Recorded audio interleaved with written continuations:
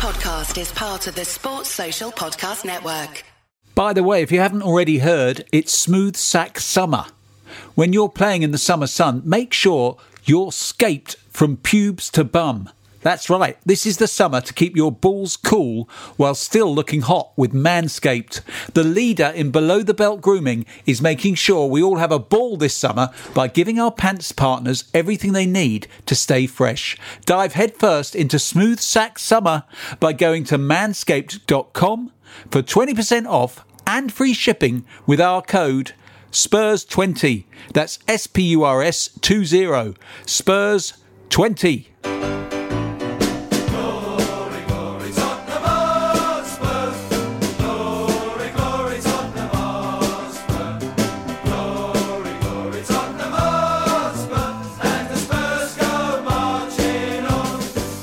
Everybody, we're back. The Spurs Show is back for a new season, our 439th consecutive season, and this could be the one. This is what we're thinking. I've got two great guests with me to preview, as I say, what could be a momentous 9 months. First of all, welcome back, Danny Greenberg. Thank you for having me again, and I agree with you. I think it's going to be a great season. Oh, good. I'm so pleased, and thanks for coming back. So, also with us, Vaughan Stein. How are you, Vaughan? I'm very well, thank you. Equally as excited and not cynical at all, I promise. Great. Is this your debut, Vaughan, or have you been on before? No, it is. Long-time listener, first-time caller. Oh, great. Well, Vaughan, as many listeners may know, you are an international film director. It is my duty, so all debutantes, to ask you, what was your first game watching Tottenham Hotspur? My first game... Oh, my dad's going to kill me for getting this wrong because I was basically too young to remember it, and all I really remember is the tasty tater and getting stuck in the turnstile in the Paxton because he used to sneak me in between his legs, and we got stuck in the turnstile. Yeah. So it would have been 87. I was 3. Oh, I have a feeling it was Nottingham Forest. The first one I really, really remember actually was the Forest Cup final, 91. Oh yeah. I remember that vividly. That's the first one I have really full memories of. Were you at that game? Yeah. And how old were you then? Then you were like, I was 7. Yeah. Wow. 7. Yeah. Wow. And I vividly remember it. I remember being on my dad's shoulders on Wembley High Road, on Olympic Way, not Wembley High Road, back towards the station, and everyone going mad. Yeah, that was it. I was hooked forever. Quite a day. Did you think then that would be the last time we won the FA Cup? Yeah. That's what I was going to say. I think it was the moment that, who was it? Prince Boateng scored in the 80th minute against Portsmouth. I thought, I'm never going to see us win it again, am I? Yeah, I mean, certainly that day we didn't think, God, we'd be sitting here over 30 years later thinking, are we ever going to win the cup again? Never mind the bloody league. But as we hinted at right at the beginning here, maybe, just maybe, this is the year, because there's so much excitement. I mean, even the neutrals, even the pundits are saying Spurs, this could be Spurs' year. Nobody is tipping us to win the title, apart from me, of course. But things look good. I mean, we've got things to talk about. It's very exciting at this moment in the season because anything's possible. We've got an actual Premier League game to preview, which we will come on to at the weekend, our first game of the season against Southampton. We've got what was a very competitive final pre-season friendly on Saturday to look back on it. What didn't feel much like a friendly a lot of the time, perhaps partly due to the fact that it was Conte versus Mourinho. We played Roma and we played them in Israel. Now, Danny, you were at that game and you actually played... I've seen pictures of you all over social media hanging out with the players and playing an integral part in that Tottenham visit to Israel. Tell us about your role in that. Well, the pictures you saw of me hanging out with the players and my kids was just a byproduct, if you like, a thank you for... I organised the community event on Friday morning, which was with a group called a charity NGO called The Equalizer, who bring Jewish, Arab, Druze, Bedouin children, Christians, Muslim together all over Israel, combining football training with extra academic support to give disadvantaged children, whether socioeconomically or behaviourally, the best possible start in life. So I'm friends with Loran, who's the founder of that great cause. And, I have friends at the club, so I connected them. I told them that, if you just do one thing in Israel, it's got to be this, and I did the lobbying and schmoozing on behalf of the Equaliser to get the best possible event, which we did. So we had Hugo Lloris, Eric Dyer, Matt Doherty and Ryan Sessignon surprise 45 kids of all ethnicities and religion from across Israel who were only expecting Ledley to be there as club ambassador and the global development coaches. And what they got was to basically train, play, have a knock around with, World Cup winning captain in Hugo. Yeah. So it's quite fantastic. Yeah, fantastic. And it looks like, I was looking at the charity, it seems like a great charity. It is. I mean, that's just only one of their programs. They have about half a dozen programs. They have a separate girls football program. They have a basketball program. They have a swimming program. So really a great cause. It's teaching them not only academic subjects, but life skills. Great. Confidence, self-esteem. And it's about coexistence. Once a month, regionally, the teams get together for a tournament. So, it's Jewish kids then playing against Arab kids or Druze kids, who wouldn't normally necessarily mix. So it's the biggest social advancement through sport charity in Israel. So 4,000 kids across Israel. Great. Oh, and the club were just absolutely fantastic. They've donated every single match-worn shirt, autographed by each individual player. Brilliant. They'll be they have to return them to London for drying, and then they'll be signed, and then they're coming back here. They'll be shipped back here for auction. If you go to the Equaliser Education on Top Facebook group, there'll be a link there to the auction when it happens. I've put it already on the Spurs Show Facebook group. I'll put it on there again. Brilliant. I love that they take them back for drying. Yeah. That is the kind of attention to detail that you can really appreciate. I like that. They didn't just say, "Here, have the shirts." You're right. I mean, I only found that out and I have to say the club were absolutely incredible. I mean, every single member of the team who represented the club were just interested, engaged, enthusiastic, polite, kind. Great. Special mention goes to Sarah P, the PR manager. I mean, she's just you couldn't wish for a better representative of the club. She was incredible. Ledley, great guy. When you're speaking to him, you really get the sense that he's interested in you and what you have to say. So really, huge thanks to the club, everyone at the club. And interesting, can I just add one thing?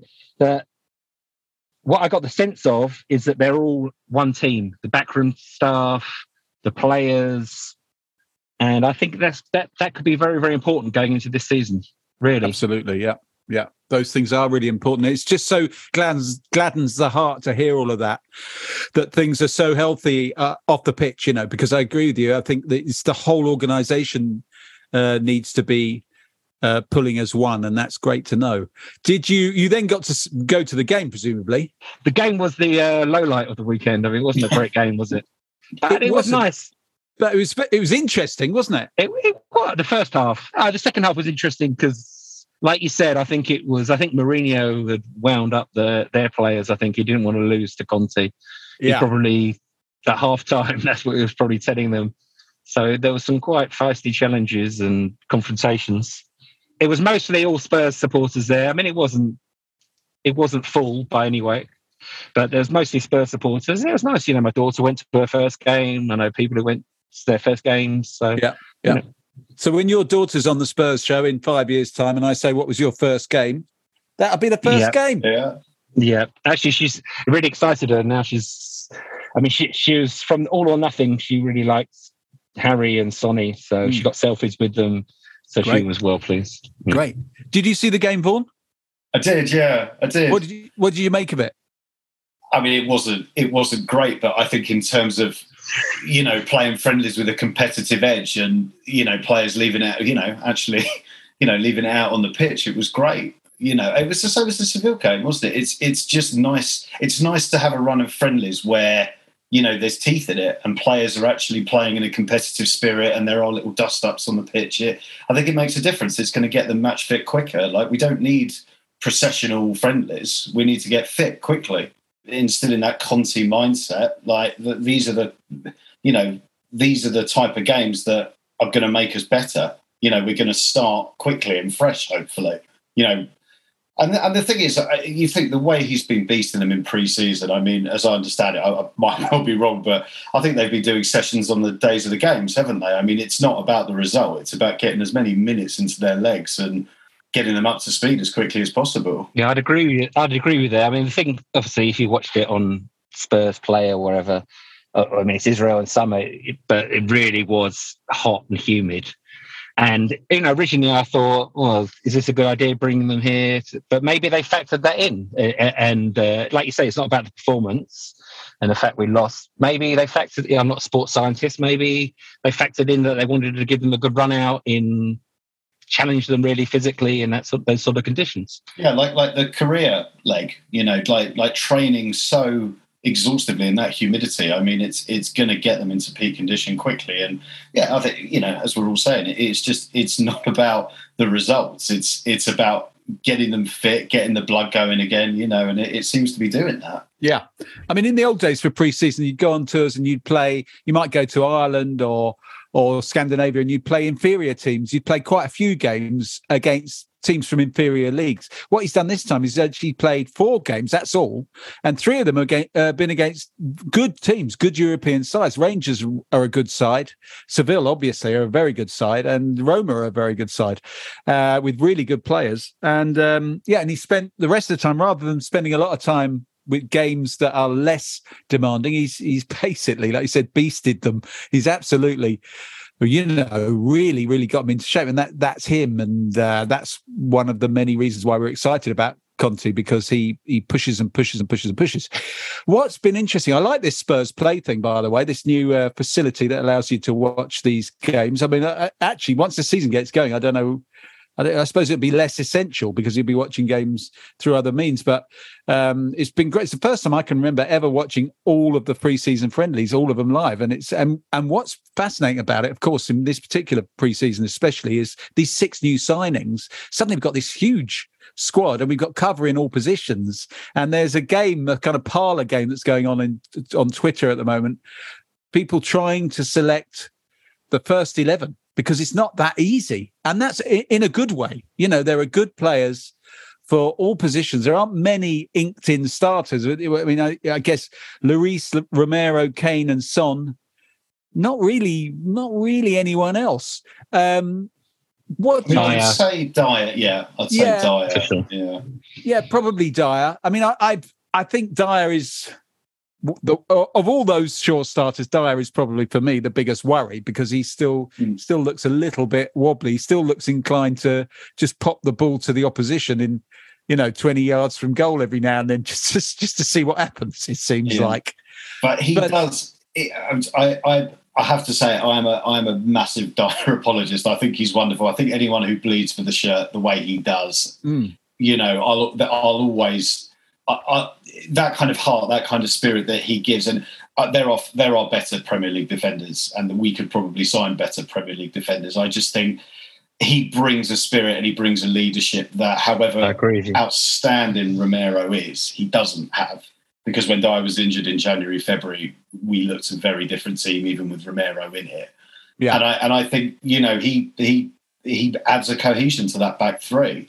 And again, I'm sorry to jump in on your point there. I do think that we are, until we find another leader who is a better version of Dyer, he does his job extremely well. I agree with you. I'm a big fan as well. He's a leader, like you said, and is a proper, almost old school hard man as well. I think. I mean, really, his nails. He really is. Yeah, no one pushes him around. And when you got him and Romero in the same back three, that's quite scary, isn't it, from the opposition's point of view? I mean, when you think back, it's not really since Miller and Roberts have you had 2 more petrifying characters a bit, and that's a great thing. That goes a long way. And he's a leader. He's a leader off the pitch as well. Sorry, he's a leader off the pitch. Yeah, because he's very intelligent, isn't he, and very urbane, and bilingual and all that stuff. And so I think he's elite. So that it's interesting because he's sort of Graham Roberts off the pitch and Danny Blanchflower off it, which is great. Which is not a bad combo. And also the thing about him, I remember thinking last season, because he definitely gets a little bit better. Every game, he just gets a little bit better and a little bit more reliable as a centre half. And of course, he did have that. He had 2 or 3 years playing in midfield for England as well as Tottenham.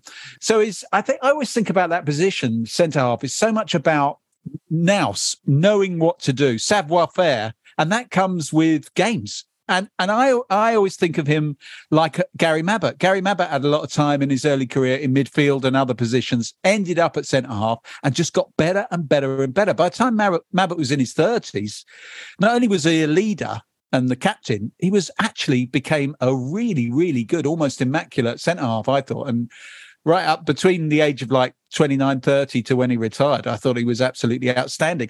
I actually thought he never got the credit he deserved as a brilliant defender because he was such a great ambassador and such a great guy. People didn't, were distracted from the fact. And I think I see Dyer going that way. I hope so anyway. But I think Sanchez has had a great pre-season. Really good. I think that the surprises for me are Sanchez. He's always never quite come through, never quite justified the fee since that first season. But he's sort of turned into a bit of a whipping boy, hasn't he, over the last sort of 2 or 3 years? And he's another, he's big, he's fast, he's powerful, he's good in the tackle. And when he plays alongside cultured players, when he plays alongside footballers who can distribute, because frankly, he can't. He can't, yeah. He will always do a job. And in fact, we always come back to it, don't we? Everyone's heart just fell through their knees when, 5 minutes before the Arsenal game, you find out that Romero's done his hip and Sanchez is playing, and he barely put a foot wrong for those last 3 games. He was brilliant. He was outstanding. Weirdly, I was saying to everyone, don't worry, I think he's going to be great. And he was, yeah. I mean, you can see why Conte likes him in the mix. Yeah. But, of course, he's going to find it hard to get a start because you've got Romero definitely starts on the right, Dyer definitely starts in the middle, and then you've got this fantastic choice between Davis and Longley. What did you think of Longley, Danny? Yes, well, I mean, they didn't have a lot of attacking ambition in the second half, Roma, did they? But he certainly seemed very comfortable on the ball. Absolutely. The main take from the actual game is I think Perisic is going to be, I think it's class. Yeah. Really do. Yeah. And the only thing is because of his age, maybe he won't play every game, throughout the season. But I think he'll make a real difference. Yeah. And everyone was better around him. Everyone is improved by playing, playing in proximity to Perisic. You could see that. Even in the Rangers cameo, everything looked better down the left when he was on. He's another natural leader just by virtue of what he's done and where he's been. But I think he's got the personality as well. Sessegnon, who's obviously his main rival for that position, said that he's been giving him tips and teaching him stuff in training. He's only just arrived and he's basically taken Sessegnon's position. But he's so confident in himself that he's been working with Sessegnon on that. And I think you're right. He's not going to start every game because of his age. But I think Sessegnon, again, is good backup for that position. He seems to get better all the time, but he's not as good and won't start. So then, I mean, we could talk now maybe about the Southampton. Actually, before we do that, because we're getting onto that, let me do the old housekeeping. We're going to take a quick break and then we'll be back shortly.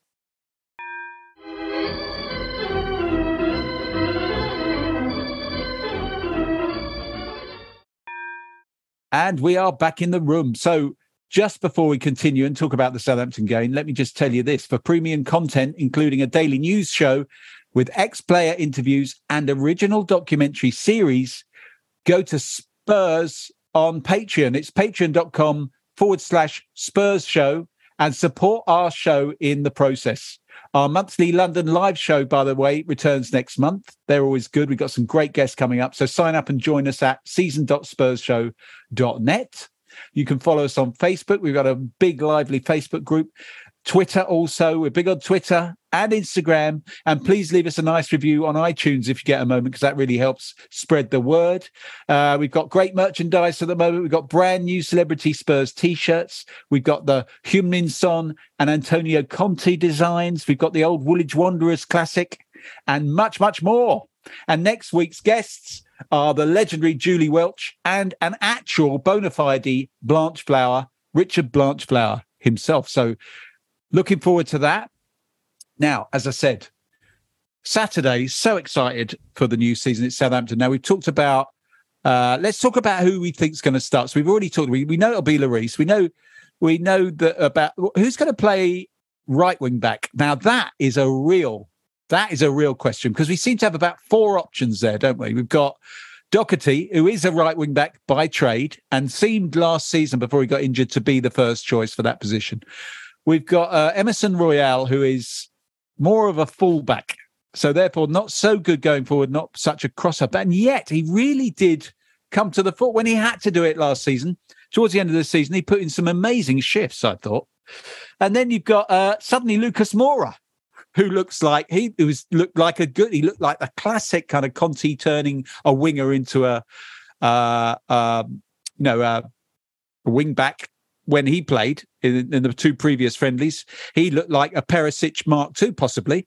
And then, as if we didn't have enough options, Spence arrives and is very highly rated, youthful, incredibly quick, had an amazing season playing in that position for Nottingham Forest, does get forward, does get crosses in, looks formidable.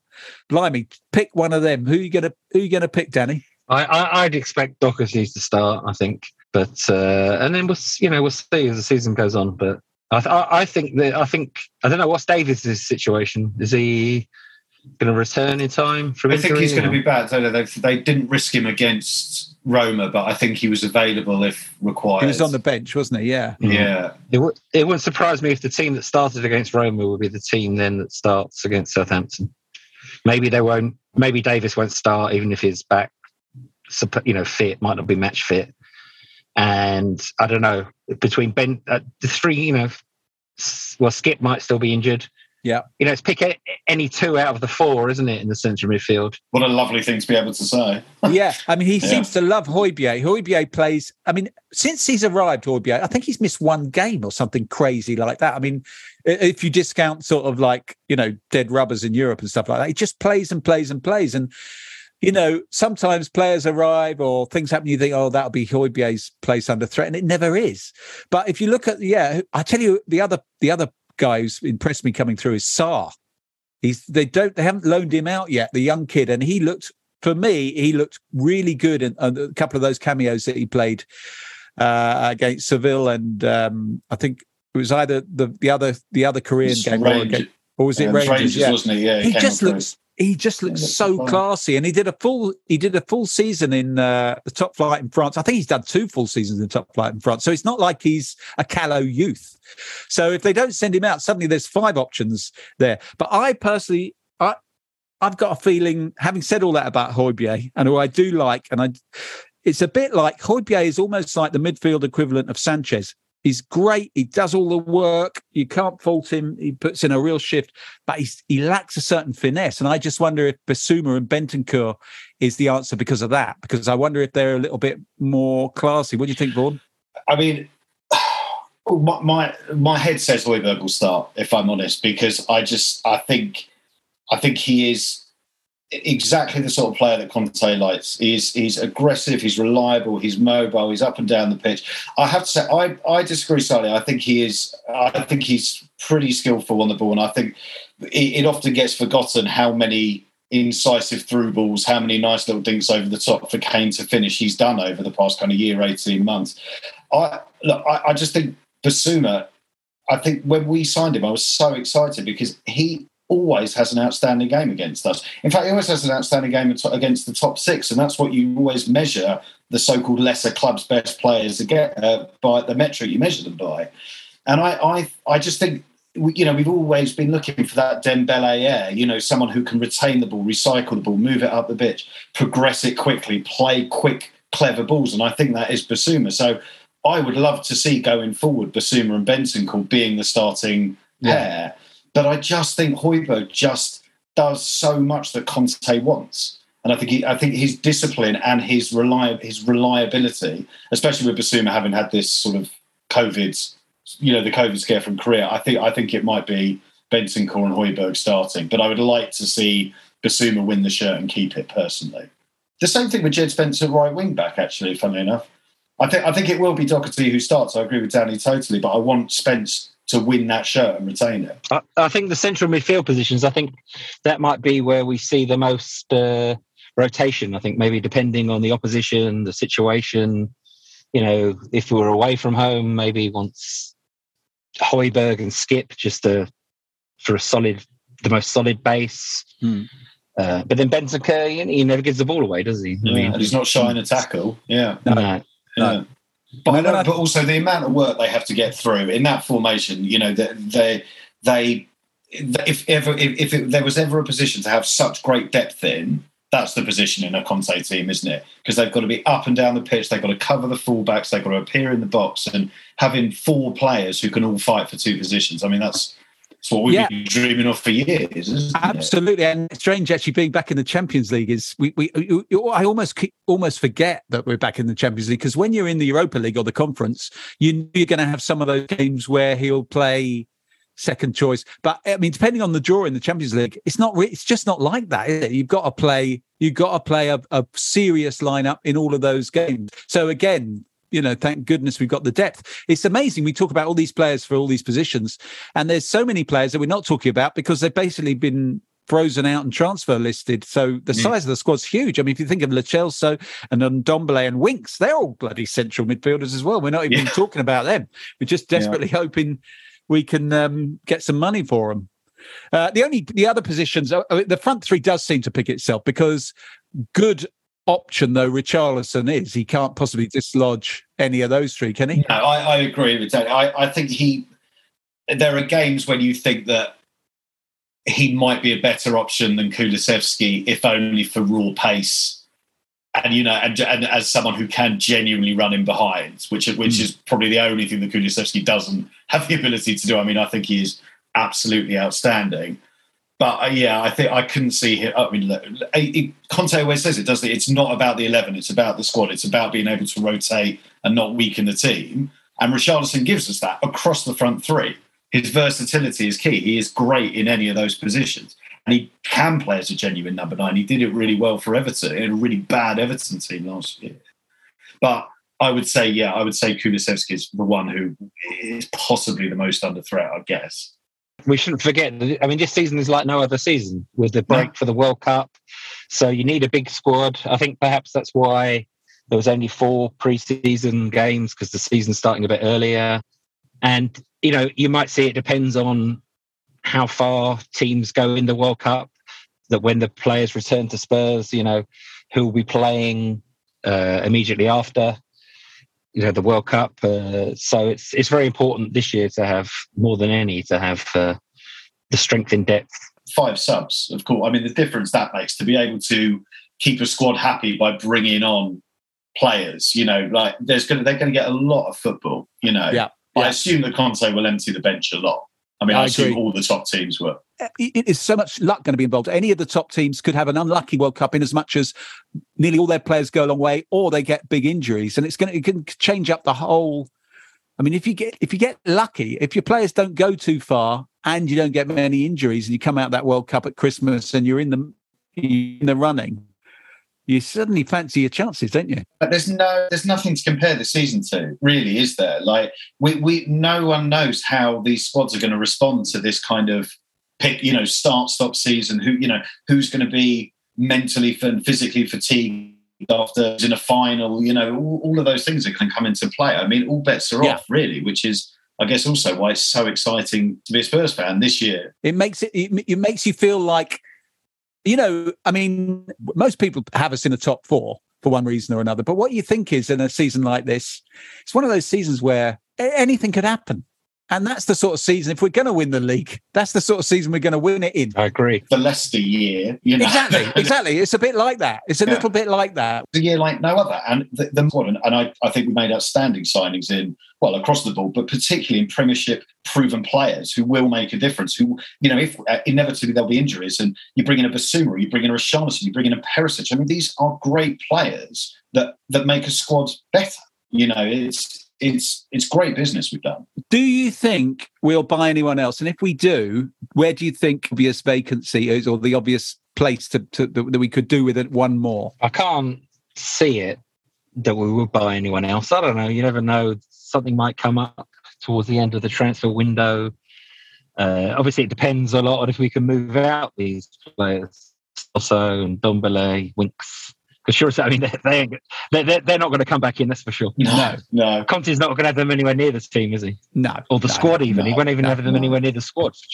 Winksy's decline has been sad to watch, isn't it? Because that one is sad. He's come up through the ranks, did so well when he was young. I mean, I remember seeing him play at Real Madrid, in the Bernabeu, probably must be 5 years ago now. I just thought, wow. Yeah, I mean, this is incredible. This is a kid. He's just come out of the ranks, and he looks totally at home in this game. Yeah. And then you cut to now, you just think that it's incredible football. You just never know where it's going to go. He's gone the way of Dele Alli, basically, hasn't he? In a way. Once he had those ankle injuries, I think it was with Winks, wasn't it?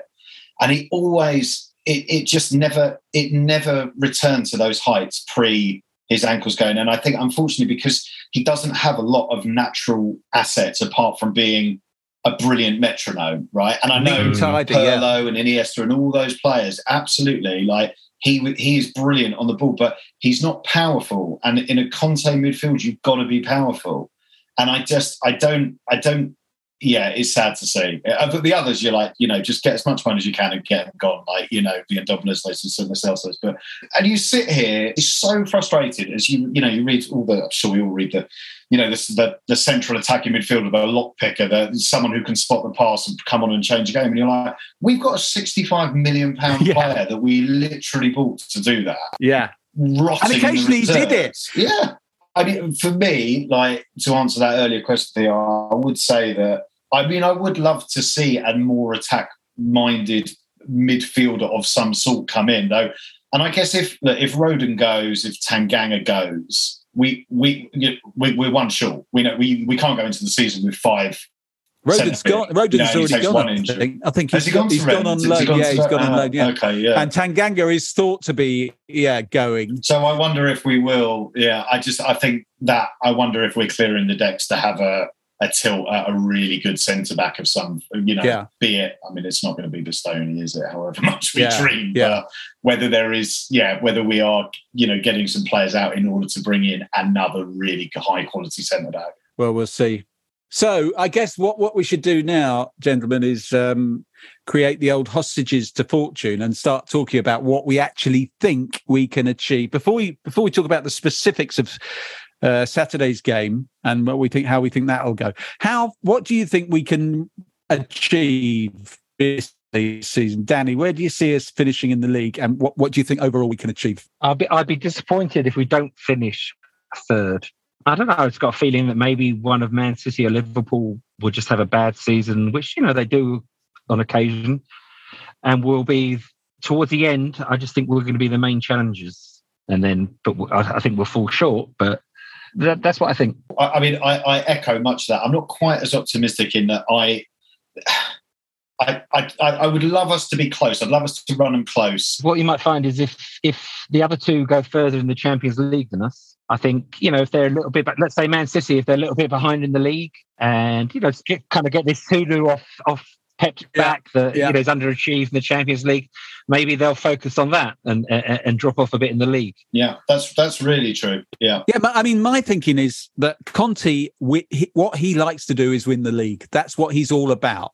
And that's what he's doing right now, right before our very eyes, is he's building a squad because he thinks he can have a tilt at the league. If he thinks he can have a tilt at the league, I think he can have a tilt at the league. And the other reason why I'm optimistic about that is that last season, which started, stuttering start, and then Conte had no pre-season, so we were very inconsistent until the run-in.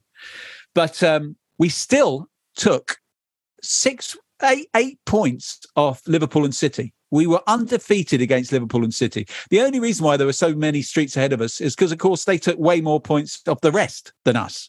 But we can, this year, with Conte, with the pre-season, with the squad he's got, and the way he turns teams into point-getting machines, we won't drop that many points against the other teams. We just won't. Sorry, but you're absolutely right, because what we won't do, we won't lose to Wolves. We won't lose to Southampton. We won't lose to Burnley. That inconsistency that haunted us through January and February, that win-lose nonsense. I mean, you like to think that he will drill that out of the players. And if we get a great start, exactly, just echoing that point that Danny made, because I think it's spot on. Like, at some point, if City or Liverpool are trailing in the league and they're doing well in the Champions League, because we know that Conte's done it before. He's happy to sacrifice cup competitions if it means going having a tilt. And I think that's what he's going to. That's how he's thinking, and that's why I think it could be. There'll still be Spurs fans going, "I can't believe it. He's played a weakened side in the FA Cup again." Even when we've won the league, they'll still be saying it. But I think that's what he's about, and that's what he will go for. And as I say, if we take 8 points of Liverpool and City again, but we don't drop all those stupid points, then you just have to do the maths. We're in the hunt, But what we're saying is we don't expect us to win the Champions League, because we're talking about the other teams. No chance. We're talking about the others go far in the Champions League. Yeah. No chance in any of the cups. That's his Achilles heel, though, isn't it? That's Conte's Achilles heel. He just, he gets outmanaged in those sort of two-legged ties for some reason. I don't know what it is. But I think it's also, it's just not his thing. His thing is to create a grinding machine. Not that it's ugly football, because the football's pretty good when we're playing well. But it is a machine that gets results week after week after week in the league. Yeah, and I think those other two legs against Paris Saint-Germain or Bayern Munich is a different thing. And I agree. It's just not really his thing. But let's talk about Saturday before we wrap things up. Do you think Southampton could cause us problems on Saturday? You do. Vaughan's nodding. I'm sorry. I am nodding. Because I was that dark night when they did us 3-2 with the same goal twice in 5 minutes. He's a good manager, Hassan Hutel. They can cause us problems. And we took 1 point off them last year, didn't we? And they had a man sent off at St Mary's. Yes, it's a trip. Look, we're at home. If we want to be having the conversations we're talking about, we need to turn them over, and turn them over with confidence. But I think they could give us problems, but I think we will win. Yeah. Okay, Danny. Yeah, I expect us to win 3-0. I think we'll win 3-0. But we've had problems with Southampton in the past for sure. They can be. I mean, they blow very hot and cold, don't they? They do. They're a streaky side, aren't they? I haven't really followed their pre-season. I don't know who they've bought. They bought 3 or 4 players, but they're all in the full of potential category. So they're good young players. They lost Broja, who was their top forward last year, so he's gone back to Chelsea. Yeah. So I think if you talk to their fans, not that I talk to their fans very much, but what I read from their fans, they're going into this season with some trepidation, mostly because they're quite pleased about these signings, but they just don't think they'll hit the ground running, because they're all like 20, 21, 22, and they've all been very promising. They're all like promising under 20, under 21 players from other leagues. So it's going to be tough for them, they think. So we really, obviously, it's great. We're all talking, making a case for us winning the league. If we lose on Saturday, it'd be like, oh my God. Mind you, as we always know, first game of the season, there's always one freak result, which is not in any way indicative of what's to come. So bear that in mind if we do lose. Yeah, like us beating City, yeah. All right, so I am now duty bound to actually demand a scoreline. I've had a scoreline from Danny. He thinks we'll win 3-0. What's the scoreline, Bourne? I'm going to go 3-1. 3-1. I think we'll win it late, though. I think they'll give us They'll give us problems. I think they'll be compact and organised, but I think we'll break them down and we'll run away with it in the end. 3-1. All right. I'm going to go 2-0, early goal and late goal. So we'll be biting our nails until the second one comes in. Richarlison up. Oh no, he can't play. He's suspended, isn't he? Yeah. So there'll be a late goal to wrap it up. Well, talking of wrapping it up, I think we've covered it, gentlemen. I think we have covered it. I think we're feeling pretty upbeat and optimistic, and that's obviously a wonderful thing. It's where we normally are. It's not actually. Let's face it. This time last season, we were absolutely expecting the very, very worst. Yeah. And for a while, we looked like we were absolutely right to. But no, things are looking good. I've enjoyed this immensely. Thank you very much, Vaughan. Thank you, Danny. Thank you both for joining me. Thanks very much. We'll be back next week, of course. And I'd just like to say, all the Spurs fans around the world, thanks again for listening. Thanks for sticking with us all these seasons. We'll be back next week. Enjoy the game on Saturday. Theo Delaney signing off saying, come on, you Spurs. If you want to advertise on or sponsor this show, check us out at playbackmedia.co.uk. Sports Social Podcast Network.